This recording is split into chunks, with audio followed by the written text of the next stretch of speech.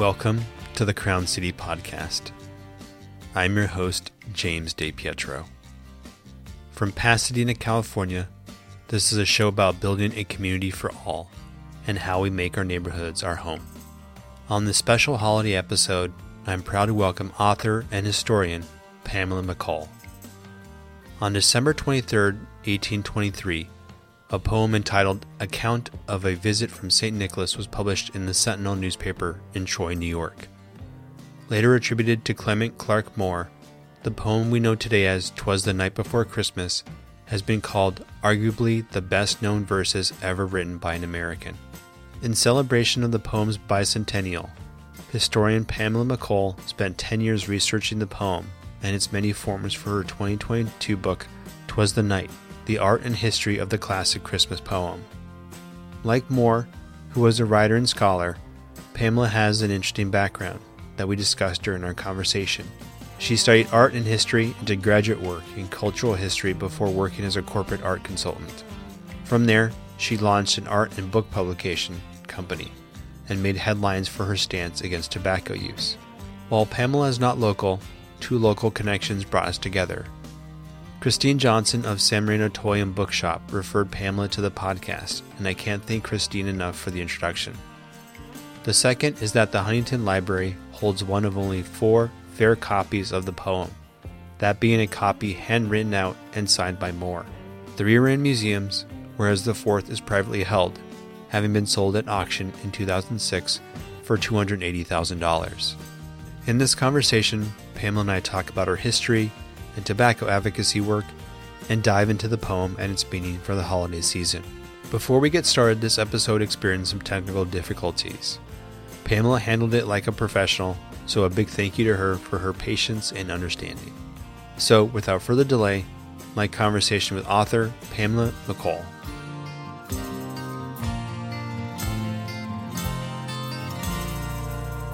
Pamela, welcome to the podcast. Lovely to be here. Well, to get us started, can you share a little bit about your background, as you live in Ohio, but you're from Canada? Well, I work in Ohio. I have for 20 years. I'm a Canadian, but I just enjoy working in America. I appreciate your entrepreneurial spirit. I think that Americans say yes 10 times faster than a Canadian. So in business, that comes in handy. Based on your career, who are some of your early mentors that were especially important to you, and why? Were they family, academic, literary? Well, I came at this as a publisher of a cookbook, and I'd been an art consultant, and I did a cookbook because I found a really beautiful picture of a salmon, and I decided to do a salmon cookbook. There hadn't been one, and I had enormous success with it. I sold 30,000 copies in the first month that it came into print. And my mentors would have been some journalists who really decided to take it upon themselves to help me out and get me going in publishing. So I would have to say it was really Alan Fotheringham of Maclean's magazine. He decided, when I wrote this cookbook, I went to his birthday party. He said, "What are you up to these days?" And I said, "I just wrote a cookbook." And he put me on the back cover of Maclean's magazine, which is the equivalent of Time magazine in Canada, the United States Time magazine. And he espoused my entrepreneurship, and it took off, and it went crazy. Thanks. So my mentors would certainly be a couple of journalists who kind of decided to help me out and get me going. Well, you attended the University of Manitoba in Winnipeg, majoring in North American history and art history, and then you studied theater history and attended the National Theatre School of Canada. So what did you want to do for a career originally? Well, I wanted to work in film. I actually had thought even of going to Berkeley, and I wanted to work in film, but I decided to work as an art consultant. So for 25 years, I was a corporate art consultant, and I bought art for governments and hospitals and private businesses, and I loved it. But I had originally set out, as you mentioned, my background. I went to Queen's University and started in history, and then went to U of M, and then I went to the National Theatre School in Montreal, and then I went to Europe and studied theatre design and theatre history, and then came back to Vancouver, and the film industry was just starting up, really taking off in Vancouver, and I got going in a junior film company, but I just decided, because of the hours and everything else, to go into something more, I guess, solid and 9 to 5. When art consulting certainly was that. Well, I think you've addressed this question, but I wanted to mention it because you worked for an agent, as an agent for provisions for teams for the Vancouver Olympics, toured with Canadian artist Ted Harrison, published posters of the Expo 86, and you mentioned your book British Columbia Salmon, Celebration of Paintings and Cookeries. So it's amazing that from all that, you went into publishing eventually. I just saw this good opportunity with the salmon. We're British Columbia, one of the big salmon capitals of the world, and there wasn't a salmon cookbook, and so I kind of saw it, like, I'm very entrepreneurial, so I saw this opportunity, and I took it. And then I did some other publications. I did a history of Whistler, the ski resort, and I also did a book for the forest industry, Pacific Spirit, and I just really picked projects that I thought I could do something with corporately, but also that I had an interest in, and I think that also had a social message. So beside the cookbook, the books I worked on had a very specific marketing program and something that really interested me. So I've only published probably 20 works, and I've written 2 or 3 myself, but I've really been selective of what I published. Before we get into the poem, its history and your book, you have a very personal connection to 'Twas the Night, because your father gave you a 1954 edition illustrated by Florence Sarah Winship. So was this your first interest in the poem? I was introduced to the poem by my father when I was very young, so 4 or 5 in there. And such like Teddy Roosevelt. I mean, Teddy Roosevelt read this poem when he was 4 years of age, and then he turned around and read it to his children and his grandchildren. His copy, the Darley edition, is in Sagamore Hill in his private library. And I, too, read it at the age of 4 and enjoyed reading it my entire adult life, and then sharing it with my children and my granddaughter, who's 2. I just read it to her, and we filmed me reading 'Twas the Night Before Christmas to my granddaughter for posterity. So that's really fun to see her respond to it. And I know you're a father. You've probably read it to your children. I always say that the reason the poem has turned 200 and is so loved still is that it is tied into this family tradition of gathering together to read it. And it's often read to a young child by a parent or grandparent. So it's tied into love and memory and nostalgia of Christmas. So yes, I've had it my whole life. And it's just been a poem that I loved and always read. And it wasn't until 2012 that I really decided to work on it and publish it. If you go to any bookstore or library, there's so many illustrated copies of it because it's in the public domain, which is kind of interesting. I didn't realize that. So what is the status of the poem now? Well, it's been printed about 2,500 times. It's considered to be the most republished, re-illustrated work in the Library of English Literature. And every year, new editions come out. But it's also been adapted to film. It's been adapted to plays and theatrical productions. I know Cirque du Soleil is touring with 'Twas. They've been doing that for a few years. It's a theatrical Cirque du Soleil production based on 'Twas the Night Before Christmas. I saw it in Boston last year, and there's ballets, but there's also, the poem is on tea towels, it's on ornaments, it's in so many different formats, and it also has been spoofed, and adapted, and it's just there's so many versions of 'Twas. So beyond the 2,500 copies in book form, traditional, publications of this poem, there are so many others, and there's also all these wonderful recordings of people who've read it. One of my favorite is Prince Charles, now King Charles, a couple of years ago for the Actors Benevolent Fund. He and Camilla and Judi Dench and a whole cast of Daniel Craig, whole cast of people read it out loud. And you can see that on YouTube. It's a really fun edition. I don't think you've ever seen King Charles as jolly as when he's reading this poem. It's really something. I think they may have all had a glass of sherry, because they really get into it, but it's really fun. Well, in rereading the poem, it has become the symbol and definition of the Christmas holiday. And his descriptions are what we think of as Christmas, as kind of what we idolize as Christmas, even more so than kind of the Charles Dickens Christmas story. Why do you think that the image of Santa has endured over 200 years? Well, he actually goes back to the Roman Empire, because it's St. Nicholas, the legend of St. Nicholas in the 3rd century of the Roman Empire, when St. Nicholas learns of a family and the girls are going to be sold into slavery because they don't have dowries. And so he visits the home at night and throws gold through the windows, anonymously giving.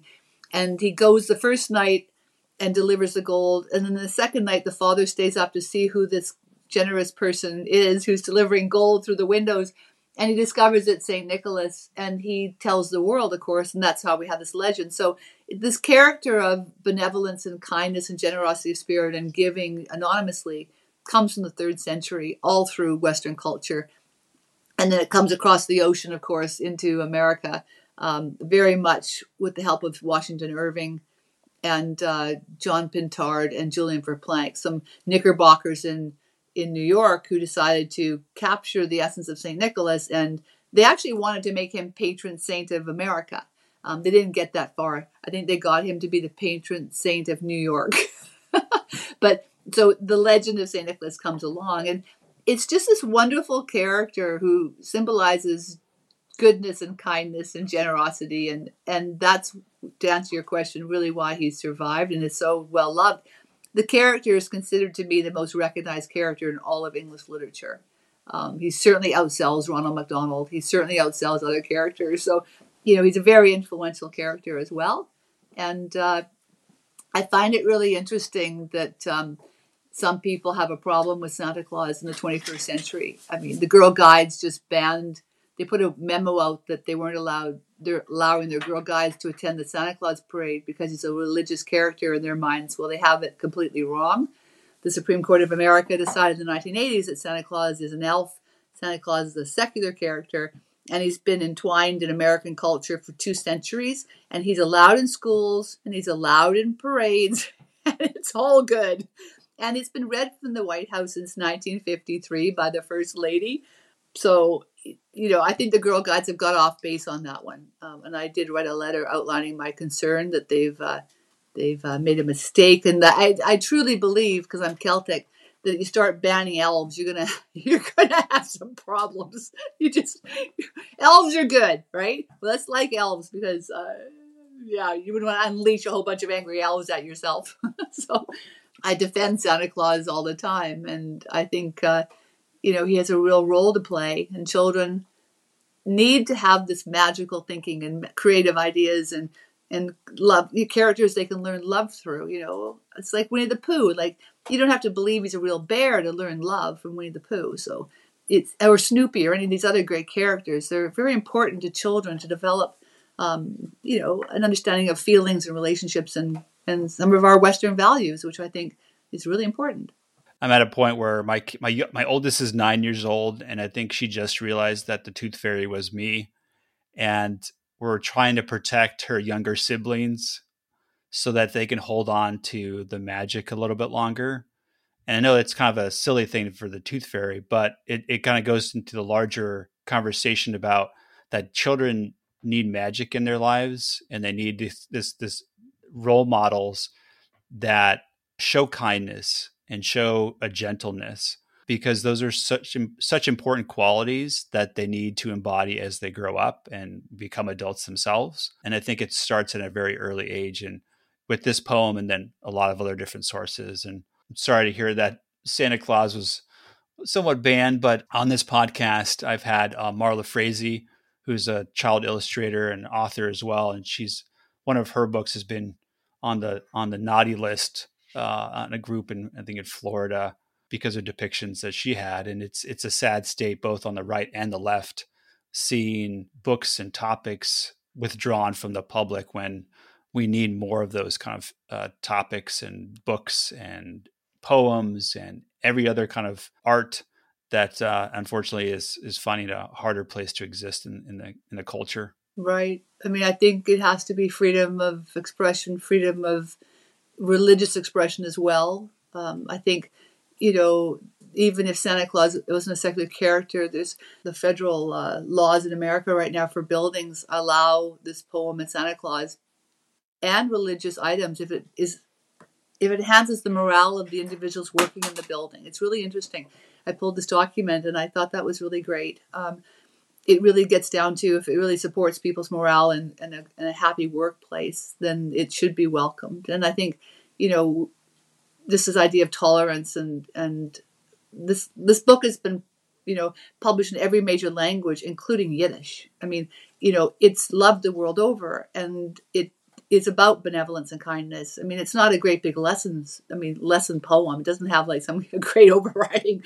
It's just love and kindness and fun and excitement. But as you said, it's creative thinking. And I cannot imagine the world in childhood, especially without creative thinking, I mean, yes, Snoopy is a dog, but he's a dog that we love. And you don't have to believe there's really Snoopy to love Snoopy. I mean, this is the whole thing, right? It's creative thought, and it's so important to get through life, to be able to have hope and belief and faith, but also to have creative thought. And like you said with the tooth fairy, I mean, the essence of the tooth fairy, it's your love of your child to do that. But this tooth fairy can still live on in creative thought. I mean, yes, I'm all for the tooth fairy. I'm all for all of these things. I think it adds such an element to life. I mean, I've lived a very, artistic life, and I love art, and I just can't imagine the world without that, especially childhood. I don't think I would have done very well without Charlotte's Web and everything else in my life. They were my friends. I love books. I always have, and I think it's very important. My granddaughters too, and I've given her so many books that her father, who's a carpenter, had to build an entire wall of bookshelves in her nursery. So she wakes up every day from her sleep and from her nap, and she's staring at a wall full of books that face out at her. I mean, she's, just an engaged child in reading at the age of 2, because she has these wonderful characters like Elmo and everybody else in her life, right? It's important. It's really important. One thing that I've thought about as a parent is that I want my kids to have a sense of wonder about the world. And I need to do a better job showing that to them. But I think that's such a critical idea of just being just overwhelmed in a very positive way about all that's around them. Because I think you can go into a very dark place very quickly, as you kind of get older. And I think the more it becomes more important that as adults, we still believe in that sense of wonder, that the world is an incredible place. And a poetic way of looking at the world versus a linear.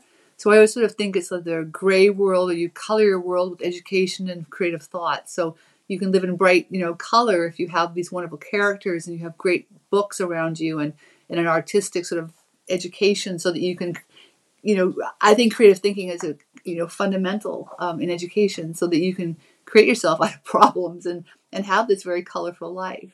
I think it's really, really important. And I think all of these great characters stay with me. And as someone said, I think it was David Paul Kirkpatrick, the former president of Touchstone Films and Disney, and he was he's a really big fan of my book, which I was thrilled to get a great endorsement from him last year. And he said, the characters, yes, you may grow out of the tooth fairy and the character, but the love stays. The lessons, the love stays, and that's so important, right? That's what this is all about. And certainly I know Disney would have agreed with him, so I think very, very important to have all of this. And I mean, Snoopy's our family mascot. Snoopy's at every single birth and death. So hey, I mean, I live in this world of great characters. And I mean, some people will say, I don't want to do the Santa Claus things. I don't want to lie to my children. This is not lying to children. This is creative thought. And the best advice I think people can take is from some psychologists who I've talked to about this issue, and say, let them discover all of this on their own. They will work it through, like so many other things we learn in life. They will come to their own appreciation of Santa, and they'll come to the appreciation of loving parents who've provided this wonderful thing for them, like you with the Tooth Fairy. They'll come to that on their own, in their own way. It's the very best way to approach this, and not to, tell them anything other than what they're ready to understand, and then they will develop it in their own way. And I certainly, in my own experience, I mean look at N.C. Wyeth. I'm very, very fond of N.C. Wyeth's work, and he's in my book quite predominantly. But the Wyeth family were engaged in Christmas. I mean, Andrew Wyeth and Jamie Wyeth, they were all running around in Santa Claus outfits on the roof with jingle bells their entire lives. They really embraced Christmas and Santa. So a lot of families carry this through, right? And look at all the Santa Clauses in the world. I met one yesterday. There's a huge convention of Santa Clauses taking place in Texas this year. I think there's 750 showing up. These are men in their 50s and 60s and 70s who still embrace it and share it. So anyway, that's Santa, this great character. Well, in 2012, you made waves because you published an edition of 'Twas the Night and removed the references to smoking, so that children don't see Santa as a pipe smoker. And we talked about this a little bit before we started recording. How did you get involved with the anti-smoking advocacy end of this? Well, I was working on tobacco drug prevention as just as my not-for-profit part of my life, my charitable work. And I was working on a campaign with Stanton Glantz out of the University of Southern California on smoke-free movies. And I was involved in trying to get political support for that and raise public awareness of it. And I just started publishing, I guess about 10 years before, different things. And I thought, I wonder if I could publish something here, get some awareness up for this whole, that we haven't finished our job on drug prevention and tobacco prevention. There's still things we need to do to protect kids from predatory industries. And so I went to the library and I was looking at books, and there were smoking leprechauns and smoking rabbits, and the three little bears were smoking right over Goldilocks, and there were all these smoking characters. And I was going, what am I going to do? And then I pulled out a Santa Claus, 'Twas Night Before Christmas, and I went, oh, right, Eureka. Santa Claus smokes, and he has a pipe with a wreath of smoke that encircles his head. Like, he's the perfect one to take on, right? So I took out all these books. I went running into Barnes and Nobles, looking through all the books to see if anybody had ever done this, make Santa Claus go smoke free. And I couldn't find anybody. So I quickly got this organized, and I brought out a smoke-free edition of 'Twas Night Before Christmas. And it was September, well before Christmas. And I got a phone call from a radio station, and they woke me up at 5:30 in the morning. So I was on the West Coast, and they were on the East Coast. And they said, have you seen the cover of the National Post newspaper, the biggest newspaper in Canada? And I said, nope, I have not. And they said, you're page 1 and page 2. And I went, oh, what did I do? What have I done now? And it was a smoking story. They did a full page front cover story on my smoke-free Santa, because someone at the American Library Association had taken upon themselves to decide that what I had done was an act of literary vandalism and was disturbing and disgusting, and a few other words they chose to use and hurl at my direction. And that was so controversial that they decided to write this piece. And so the next thing I knew, the New York Post called me, and then AP, and then everybody. And then Stephen Colbert did a spoof on my book and Smoke Free. I think he called me a Nazi. And then Barbara Walters got hold of it on The View. And then NBC Nightly News with Brian Williams did it as a news story, which was pretty crazy. And then it went all over the world. It went to India and Bombay, and it went to Australia and into the UK and circled back to America. And it went absolutely crazy on how many people thought that it was an act of censorship. And it wasn't. It was an edit. And I was doing an interview at NPR out of LA, and it was a discussion with the woman at the ALA who had taken me on. And she called me a literary vandal on air. And I got a call from a lawyer in Cincinnati, and he said, I'm one of the biggest copyright lawyers in the country, and I'm going to take them on, and I'm going to make them write a retraction, because that was obscene. This book, if you were to go online on Amazon and Google it, there's 1,700 smoking versions available within 2 seconds. So how is that censorship if you can still get, should you choose to get, a smoking Santa, you can go get one. Nobody's burning books. Nobody's banning books.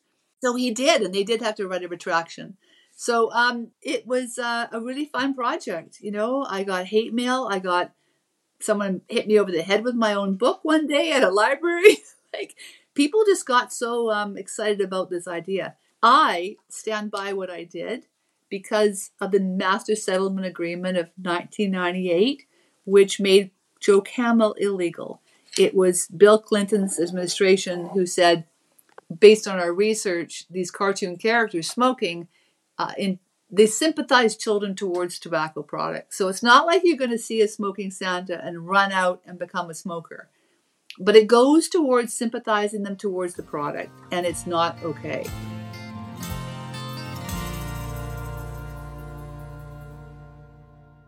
So before we get into your book, Clement Clark Moore is considered the author, and there's been some controversy about that, but most people don't know anything about him. So can you share some insights into his life so we can get a fuller picture of who he was and why he wrote the poem? Sure. I published my smoke-free edition, and then I was invited to a mock trial in Troy, New York, where they do a theatrical production on who wrote this poem.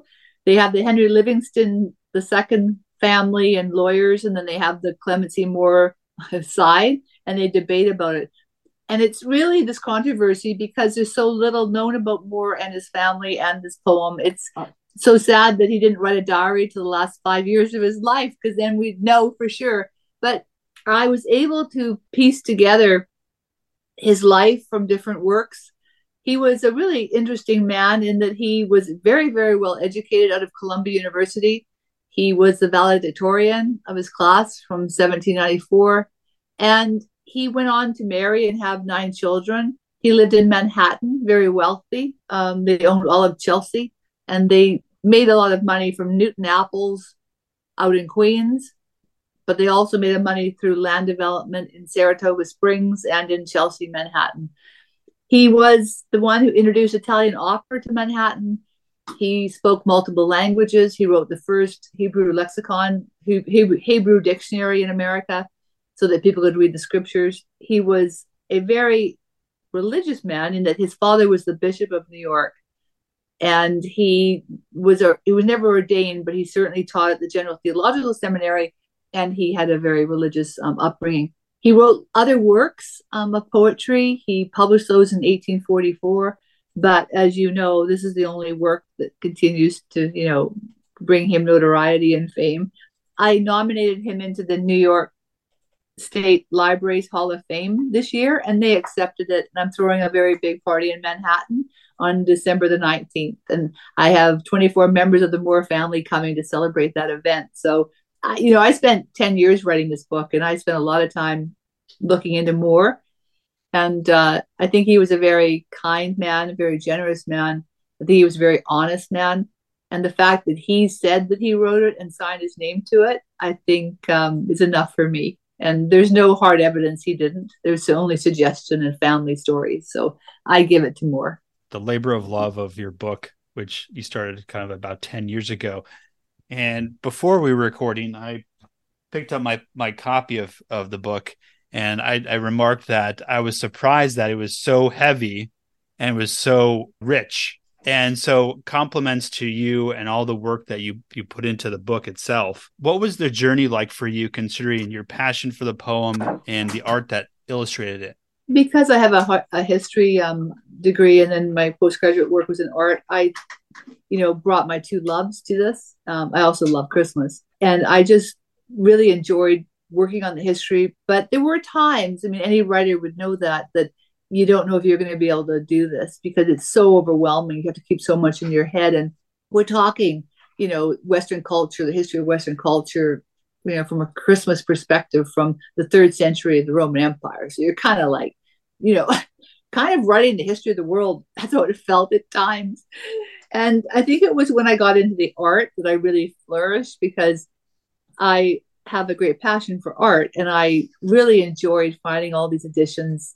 And I traveled all over the country to see them, and also finding my great loves and, my great, artists that I love, Andy Warhol and people, and finding how they came to the poem and expressed it. And that was by far the most fun, finding N.C. Wyeth, as I mentioned, Lion Decker, all these great artists who loved this poem and shared it in either their commercial work or in their fine art or in their illustrations. And I started collecting the poem too, because I wanted to see the books, up close and personal. I really wanted to see how they were put together, not just, images. So I have a small collection now myself. Well, the book was published last year. You mentioned it in September 2022, and is now getting more attention because of the anniversary of the poem. It's hitting 200 years this year. What has been the reception you've received so far? Well, it's really, really fun to work on something that everybody knows. So everybody knows what I'm talking about when I do 'Twas. I was just at Valancourt in Massachusetts doing a 2-day Christmas fair. And 1,200 people came through. And I didn't meet anybody who didn't know what I was talking about. Everybody knows the poem.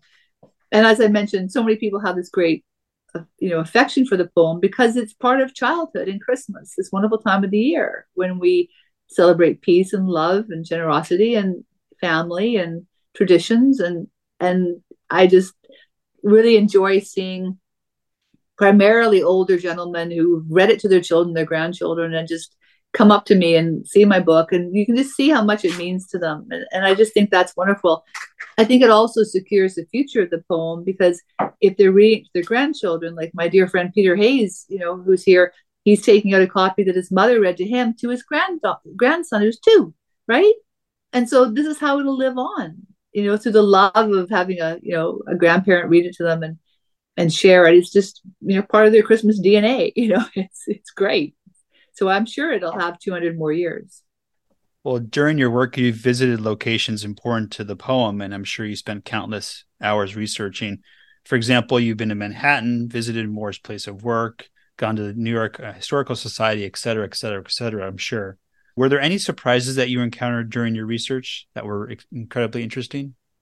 Well, I would say that the day that I found out that there actually was a photograph of Clemency Moore in the Columbia Archives, and that was thrilling, because I hadn't seen a picture of him. I'd only seen the portraits. There's about 7 or 8 portraits of him.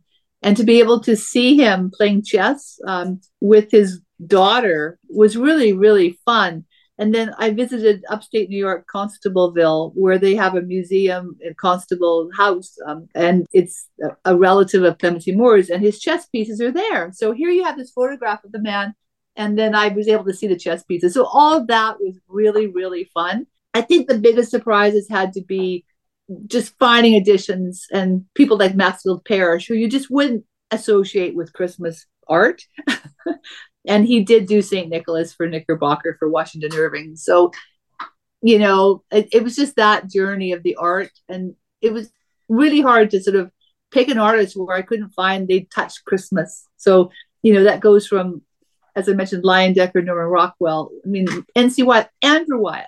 Andrew Wyeth in The Open Window, has a red and white stocking hanging off the bedpost. Those are the finds that were great. And it was I miss working on the book because I had so much fun doing it. It was great. Like you said, it's something that everyone knows, as opposed to like a history book that's very obscure that really no one understands. Everyone has picked this poem up and picked up a version of the illustrations. It's become so universal. We're going to be unpacking for Christmas soon, hopefully. I'm very much like, let's start celebrating Christmas after Halloween. My wife is in the camp that we have to wait until after Thanksgiving. So, but the book is in our garage, and I'm looking forward to getting our copy out of the poem. Always fun to see people that like to live 2 months of the year in Christmas spirit. I was in Massachusetts last year at the Mayflower Society's parade on Thanksgiving Day, and I was so surprised because the very next morning, after everybody had cleaned up their turkey, or their Thanksgiving meals and put on their dishwashers, they must have put on their jackets and run outside, because there were inflated reindeer, there were wreaths, and it was November the 24th. I thought, wow, these people really get into the spirit of Christmas the minute they can, right? It was great. Well, in addition to the surprise of seeing a picture of him, were there any other favorite parts of the book that you could share? I pulled his will, and I found there were 3 desks, and at the time of his death. And so we don't know which one. So if you go to Newport, Rhode Island, they have one of his desks on display. It's kind of where he wrote it. And then if you go to New York and Manhattan, to the New York Historical Society, there's another desk. And then if you go to Pennsylvania, there's another desk. So those are the kind of fun things, right? To go to put those pieces together and to write about it. And I think it was just the collecting all the editions was great. And I guess one of the most interesting things of all was discovering that Jonathan Odell, who was Clemency Moore's godfather, he was the one who decoded all the communication between Andre and Benedict Arnold during the defection affair during the American Revolution. And he had to escape and leave to England. But the oldest edition of the poem is on paper, watermarked 1824, and it's up in Canada, written in the hand of Mary Odell. So those are the kind of things that were really surprising, because we don't know how she got a copy of it, or she heard it from somebody, but it's kind of an interesting thing. And then finding the 4 editions that are handwritten by Moore, they're worth between $250,000 and $750,000. 3 of them are in museums, and one's in California, actually, at the Huntington. And the other one is up in Rochester, and then another one is in New York, and the 4th one's in a private collection, and the 5th one we don't know where it is. But the Huntington does have one. I do not know if they have it on display for the bicentennial. I did reach out to them, but I haven't heard back. But I know Rochester's not displaying theirs because they couldn't find the insurance money for it, but which is kind of sad. But maybe the Huntington is. Well, the great thing about doing Christmas projects or writing books about Christmas or publishing is that Christmas comes every year. So That's very I'll true. be on this tour for a few years. I mean, this tour right now is a bit crazy. It's 100 events in 50 days. I'm on day 6.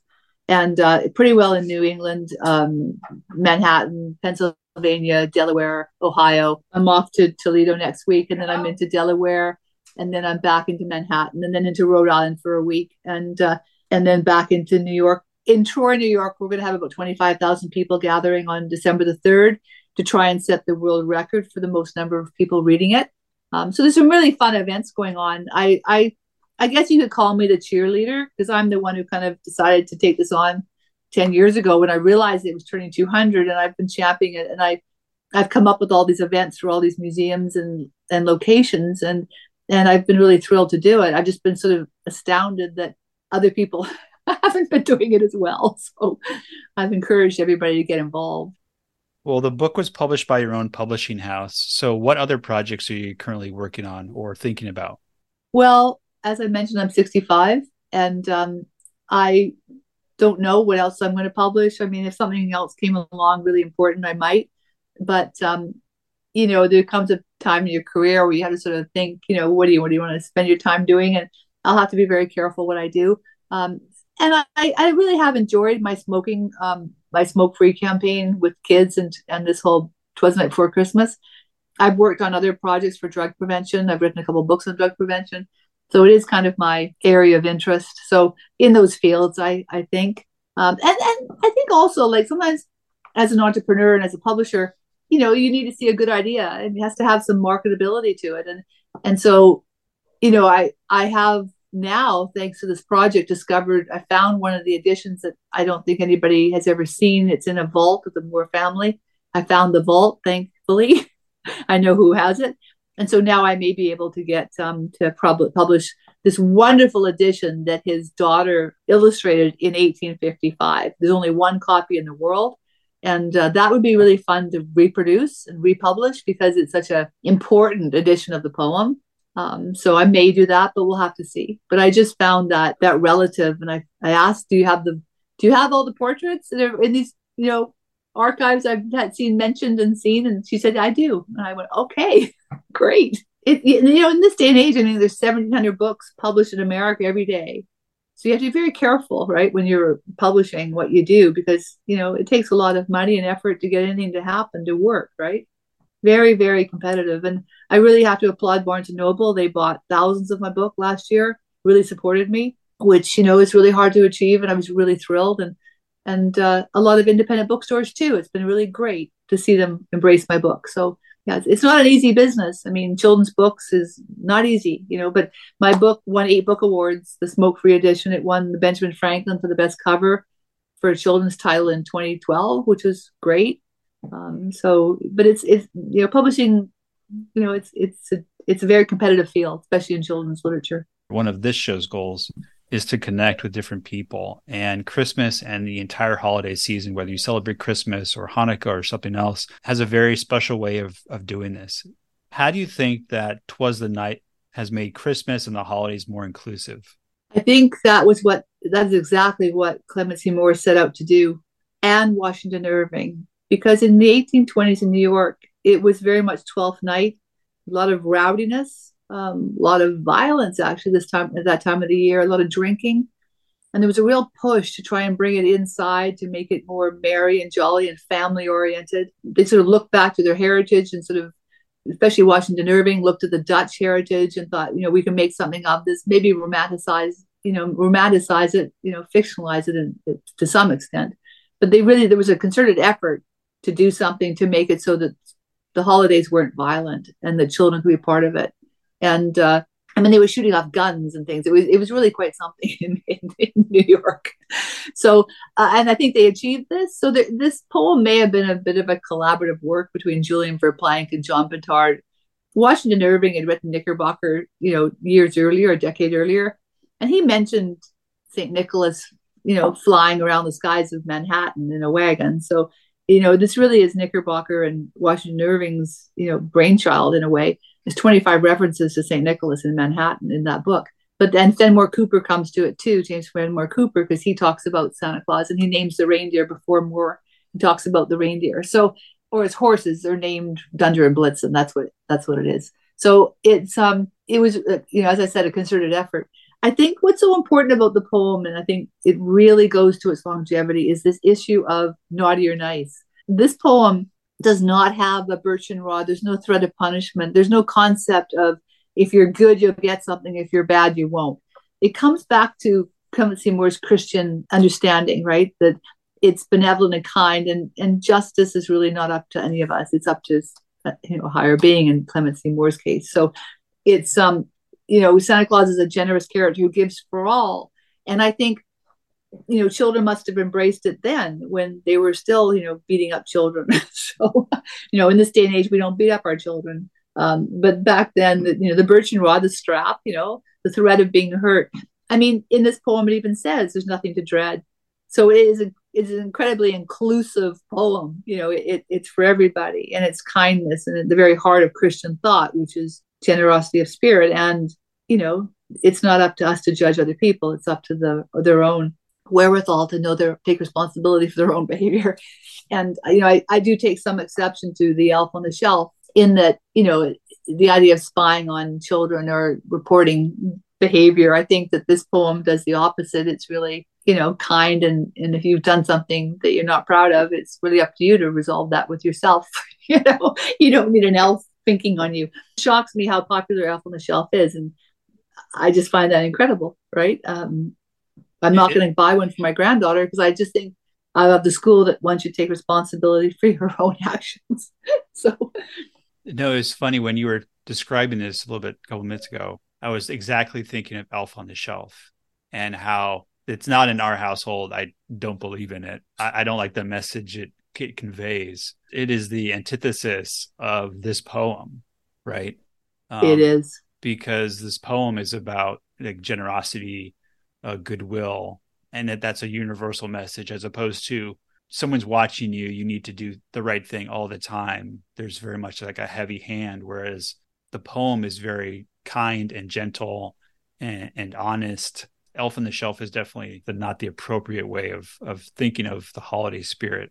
And this whole naughty or nice it was before 'twas because of the birchen rod, and Saint Nick used to come with a character that was scary, and and the idea of being beaten. But it came back in the 1860s when Thomas Nast introduced naughty or nice lists, and the idea had sort of crept back into the whole Christmas Eve story with Santa Claus, naughty or nice, and it's in song, some of the lyrics, some of the illustrators, but it's not in this poem, and I don't think it would have survived. I mean, I can't imagine Michelle Obama reading this poem from the White House to a bunch of children and with the threat of being beaten up if you weren't good. I mean, or any kind of repercussion, right? So it just wouldn't have survived. It wouldn't be here. It would have been changed. It just wouldn't work in this century. So I think Clement Seymour, he had 9 children, as I mentioned. From everything I've read, he was a very loving father and grandfather. And I think that he purposely did that. And I think it comes from Christian concept of, take responsibility for yourself. And that's a Christian concept. And, it doesn't have to be that you believe in God in the sky or anything literal. But the poetic idea here is that Christian values would be take responsibility for your own actions, and it's not up to someone else to judge you. And I think that that's really important in this day and age. As we see some of our cultural values being challenged, I think it's really important, really, really important to stand up for them. And I think that this poem is part of that in a way, without getting too political here or getting into anything too. I think children embrace this poem because it's magical thinking, creative, but it's also really exciting. I mean, Santa's going to come, and the reindeer are flying, and the father jumps out of bed to the windows, and it's all excitement and fun, and it's great, right? So I think children really enjoy it for that aspect of it. It's and I think this whole thing, it's like Linus in the Pumpkin Patch or Jiminy Cricket sitting on the rock, right? It's this hope and belief and trust, this wonderful faith, that this is going to happen. And it does. You do get Christmas presents, right? And we try our very best to make sure all children get something, with lots of charities. And I think the Girl Guides have missed the boat completely because they've forgotten how much goodwill and charity Santa Claus entices out of people this time of the year. I mean, the Santa Claus funds do an awful lot of good.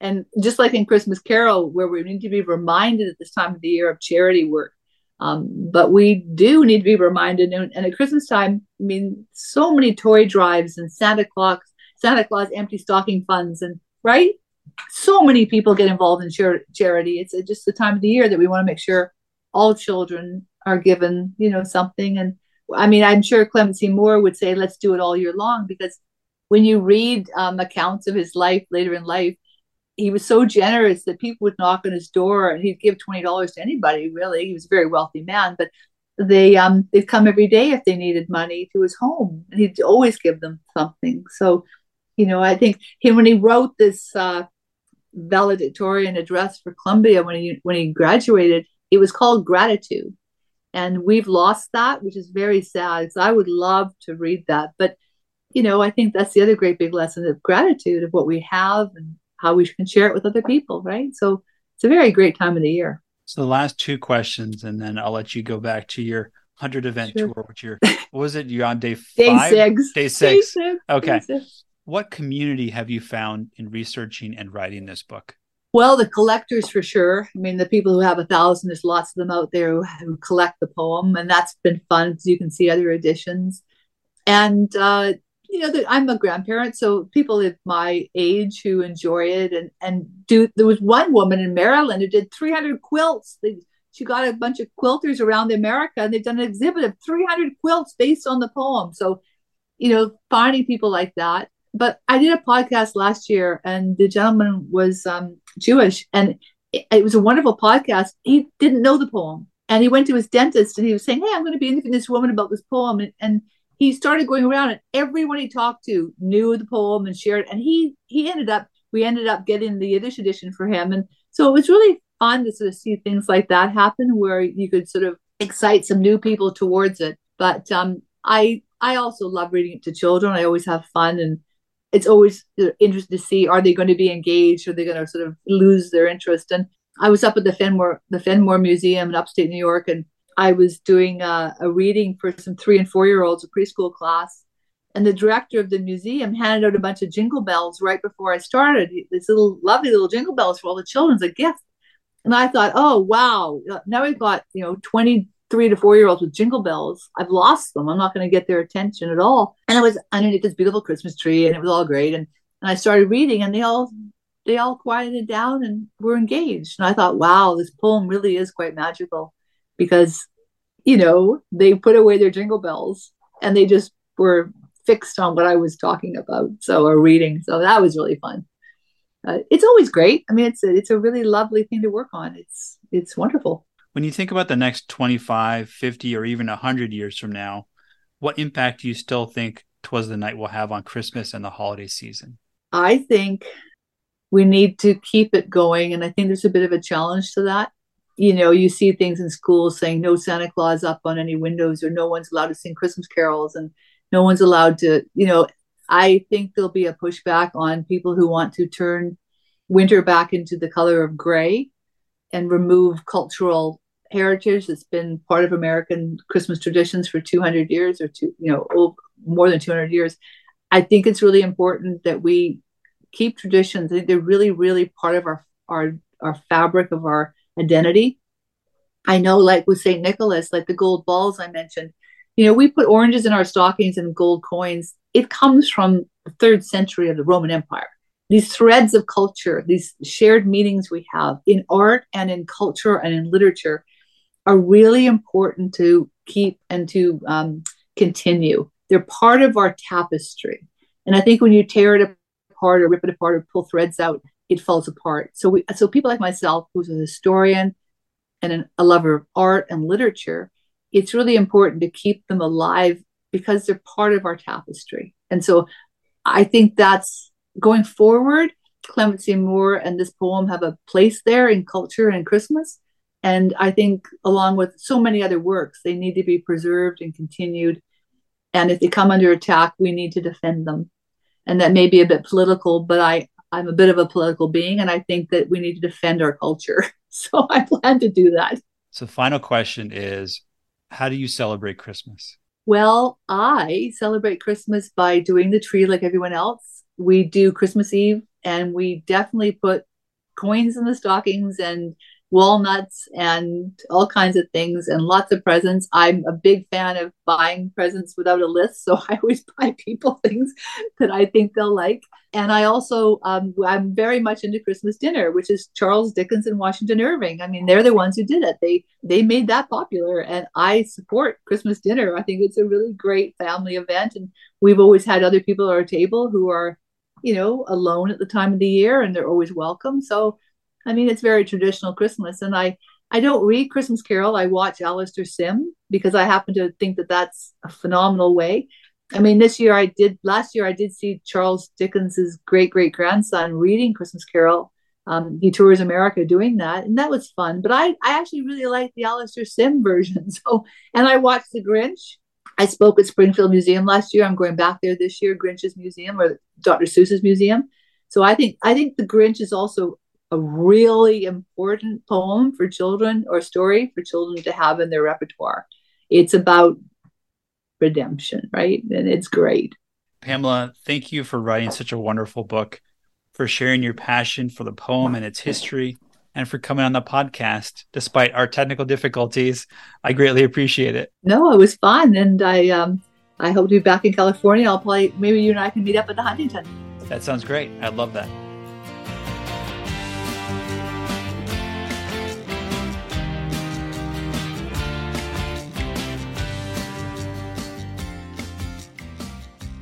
My many thanks to Pamela for coming on the show. I enjoyed this conversation, especially during the holiday season, because Pamela and I focused on the messages that unite us: love, kindness, and generosity. It is a universal message whether you celebrate Christmas, Hanukkah, or another tradition. Let us carry this special spirit of the season into 2024. For more information, please visit twasthenightbook.com and follow Pamela on Instagram at twastthenight_art and history for the latest news and updates. This marks the 49th episode of the Crown City podcast and the last for 2023. Thank you for all of your love and support this past year, and I will see you in 2024 with some really big plans in store. Continuing our collaboration, the featured song is All Right Here by the Pasadena-based wife and husband duo The Next Doors. All Right Here is from Mika and Russell's debut album Linda Vista. As a special gift for Hanukkah, Mika and Russell released the beautiful original Hebrew version of All Right Here, which is titled Tamid Kerovin. Please follow them on social media and at nextdoorsmusic.com for more information. There are many people that help keep this show going. I want to thank my Patreon sponsors. I really appreciate your continued support. Second to my wife for being so patient and understanding, even if she never hears this. And to all that listen, thank you. If you've enjoyed this conversation, please subscribe, rate, and review the show, or support it through direct underwriting or Patreon. This is the only podcast that has never been supported by a mattress company, AG1, BetterHelp, or a meal kit. But if Huckberry or Ella Bean are looking, please let me know. I would love your comments, feedback, and suggestions. You can reach me at james@thecrowncitypodcast.com and follow me on Instagram. Until next time, please remember to stay well.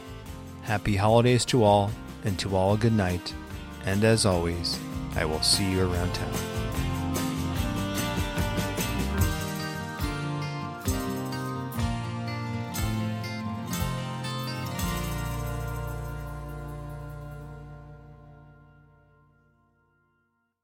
From Pasadena, California, this is a show about... I've done this once or twice. From Pasadena, California, this is a show about building a community for all. I don't feel well.